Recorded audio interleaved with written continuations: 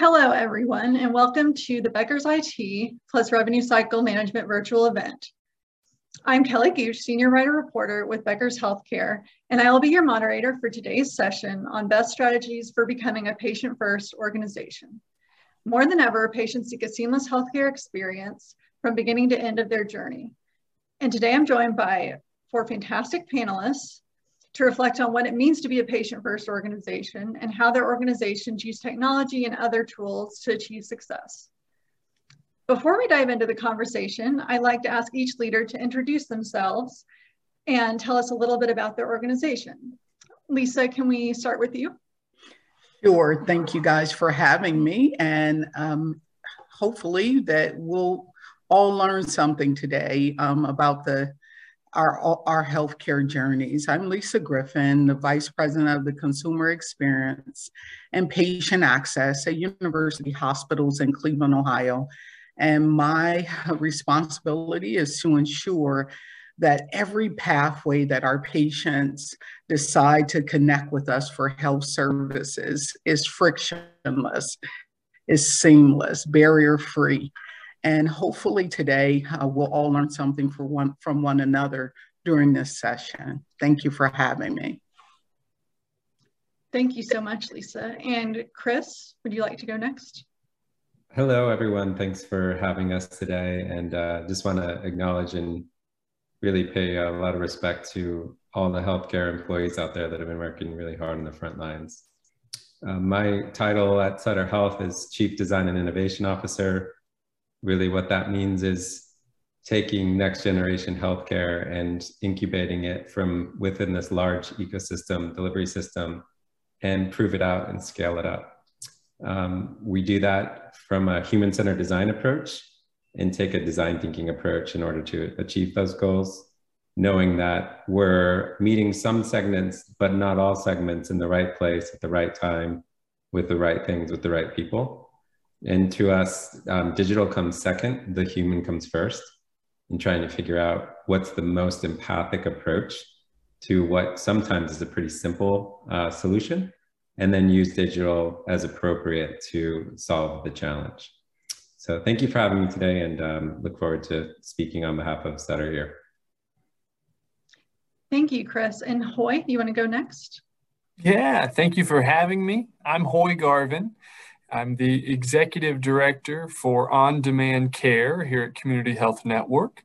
And so what does that encompass? So our on-demand care encompasses our urgent care, virtual care, all throughout the organization, specifically that on-demand opportunity, and then retail health as well. And so we are really tasked with being the front door to the organization. And so it's very important for us to create a clean experience, something that's frictionless, and that we can begin to tie patients in to other services as well as they are necessary. So Community Health Network is here in Central Indiana, and we serve just a little over 4 million ambulatory visits each year. Thank you so much. And Randy. Hi, good day all. I'm Randy Davis, VP and CIO of CGH Medical Center. We are a standalone community hospital located in Sterling, Illinois, the northwest part of the state. So in comparison to all the big organizations we've got on the panel today, I guess I'm going to represent the little guy. 42 years doing this work, so you'll get unfiltered comments as I'm pretty darn close to retirement. Thank you all so much. I'm so excited to hear what you have to say today. And we are talking about strategies for becoming a patient-first organization. So I want to start by asking, first of all, what does it mean to be a patient-first organization to you? And what prevents hospitals and health systems from being such an organization? So maybe Randy, do you want to provide answers? So Lisa, I'm going to steal one of the words you already used, and that is frictionless. And I think that's very appropriate. You know, we could come up with all kinds of phrases, and I don't like doing that because it's sort of like a mission statement, you know, that takes every entity a month to come up with, and 95% of our people can't repeat it. But in a word, I think that's it. It's just a frictionless environment. What stands in the way of it? Boy, a lot of things, a lot of things. I think today, you know, 2022, what stands in the way more than anything is, you know, our services are very much in demand, top to bottom, staff, physicians. When people struggle just to see the people that need to be seen, you know, creating that frictionless environment is made more difficult. I mean, Lisa, God bless, you know, folks maybe listening here don't, she did share with us that she's working on a floor today. God bless her. This is the world that we're in today. And therefore creating those frictionless environments, while there are strategies we can follow, and I'm sure lots of folks will be talking about it today, there's lots of barriers, especially in 2022. Absolutely. And Hoy, Chris, or Lisa, are there any other words you would use or descriptions? There is. Sorry, I know we're all warming up here on the panel and really respecting each other, and really appreciate the leadership that we have on the call today. But the word that came to mind for me was finding deeper sources of empathy to understand really what we'd call like the deeper truth, what's really going on here. So beyond, say, access.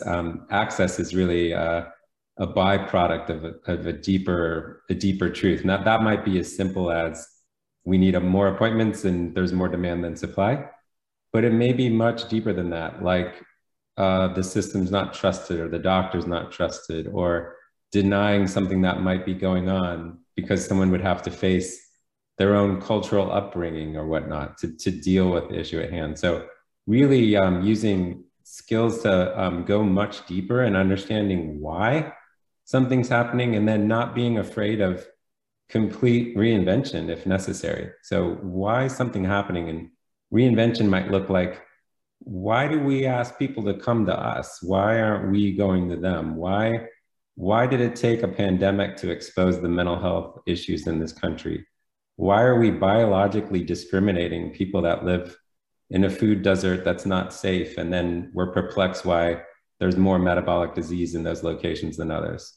So making sure we're not denying those deeper truths and coming up with creative and novel solutions that are sometimes digitally enabled, sometimes not, to really get after the crux of the opportunity and the issue. So that's, I love how that was introduced by Randy, but the only build I'd have is like, are we empathetic enough to the context of those delivering the care as well as those receiving the care? Absolutely. Yeah, this is Hoy. I'd love to just add on to a word that Chris mentioned a few times there, that empathy. I think Patients First is a culture that has to be built and it has to be retained over time. So everything from the hiring process, asking caregivers to demonstrate a time at all levels where they've gone above and beyond to put patients first has been really helpful for us organizationally. You know, we have 16,000 caregivers that we employ. And so being able to hear stories about that and really make onboarding decisions based off of Patients First has been really helpful. I would also share a really interesting phrase that I've seen in regards to cancer care that really hit home for us organizationally. And this was shared from senior leadership. It was actually a phrase that was kind of in the hallway. And it says, in quotations, "Please don't make me wait. I may not have long." And that really resonates, to be able to see, you know, different dynamics, to be able to put yourself in the patient's shoes, to think, okay, yes, here's what we're going through. Here's how we can, really combat issues like access. Certainly we have, care deserts here, just I'm sure others do as well. And how do we begin to either solve those digitally or rather send caregivers out?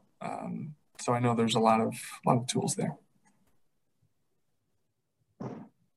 I'll just end by saying, healthcare did not make me lean in. I leaned in because as a human, I care about people and I care about the health of people and how people are just living and being able to get the things they need, especially when it comes to healthcare.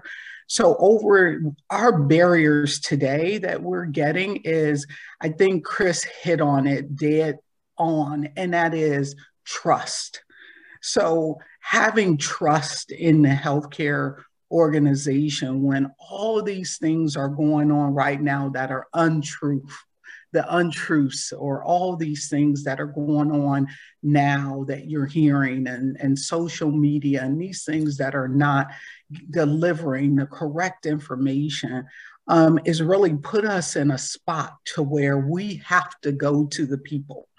We have to remove ourselves from the walls and think of other ways to get to our patients. Have they come to see us since the pandemic, has gone? I'd like, get these rapid teams and get to their homes if you have to. They get to their loved ones, their emergency contacts. We have to think differently. We've launched every technology tool that I can think of in the last 2 years. And we've done that in a way that was thoughtful based on a pandemic. And I agree that these are things that should be normal in healthcare. Is normal to care, is normal to, if those patients can't get to you, figure out a way to get to them. Is normal, all these normalcies. And then our caregivers, having empathy and understanding. I think our barriers are not having the people with the skill set to see the patients because they're burnt out or they're leaving organizations because of these, we're not thinking of them, our caregivers, and their burnout. And so, yes, I chose to work on the floor for 2 weeks straight to even though I've been in the hospitals, walking the floors, doing all of those things, but I chose to do this because you're looking at why are they leaving? Why is this exodus there? And understanding that they need to see us as leaders. They need to know they can depend on us. And that's half of the battle. The technology is going to always be there, but that human-centered care is going to be what's going to take us over these next few years to kind of stabilize healthcare. Such great descriptions. I heard a lot of wonderful words, empathy and frictionless, and some great descriptors. And so, Lisa, I want to build on a little bit about what you were just talking about with trust and really keeping that trust. And I'd love for you all to talk a little bit about how your organization measures patient loyalty and or trust. What specific factors you look at, and if maybe, Randy, would you like to start with that? Well, that is a difficult thing to measure, isn't it? I mean, some of the large organizations, with literally billion-dollar budgets, could probably hire the people to come up with some measures to do that. But I break that down into simpler terms. And I say, well, how do we measure patients' loyalty and or trust? And I say, well, our managers and many of our mid-level managers, even frontline folks, they know if you'll just listen to them. I mean, they know who is being treated well and who struggles with it. They know, and sometimes they share and sometimes they don't. Well, why don't they? Are we not asking the right questions? if we ask the right questions, the answers are there for us without investing hundreds or more dollars into a research firm who would be more than happy to come in and take that money from you to arrive at some conclusion. But I say, how do you measure that? Well, you measure your outgoing referrals.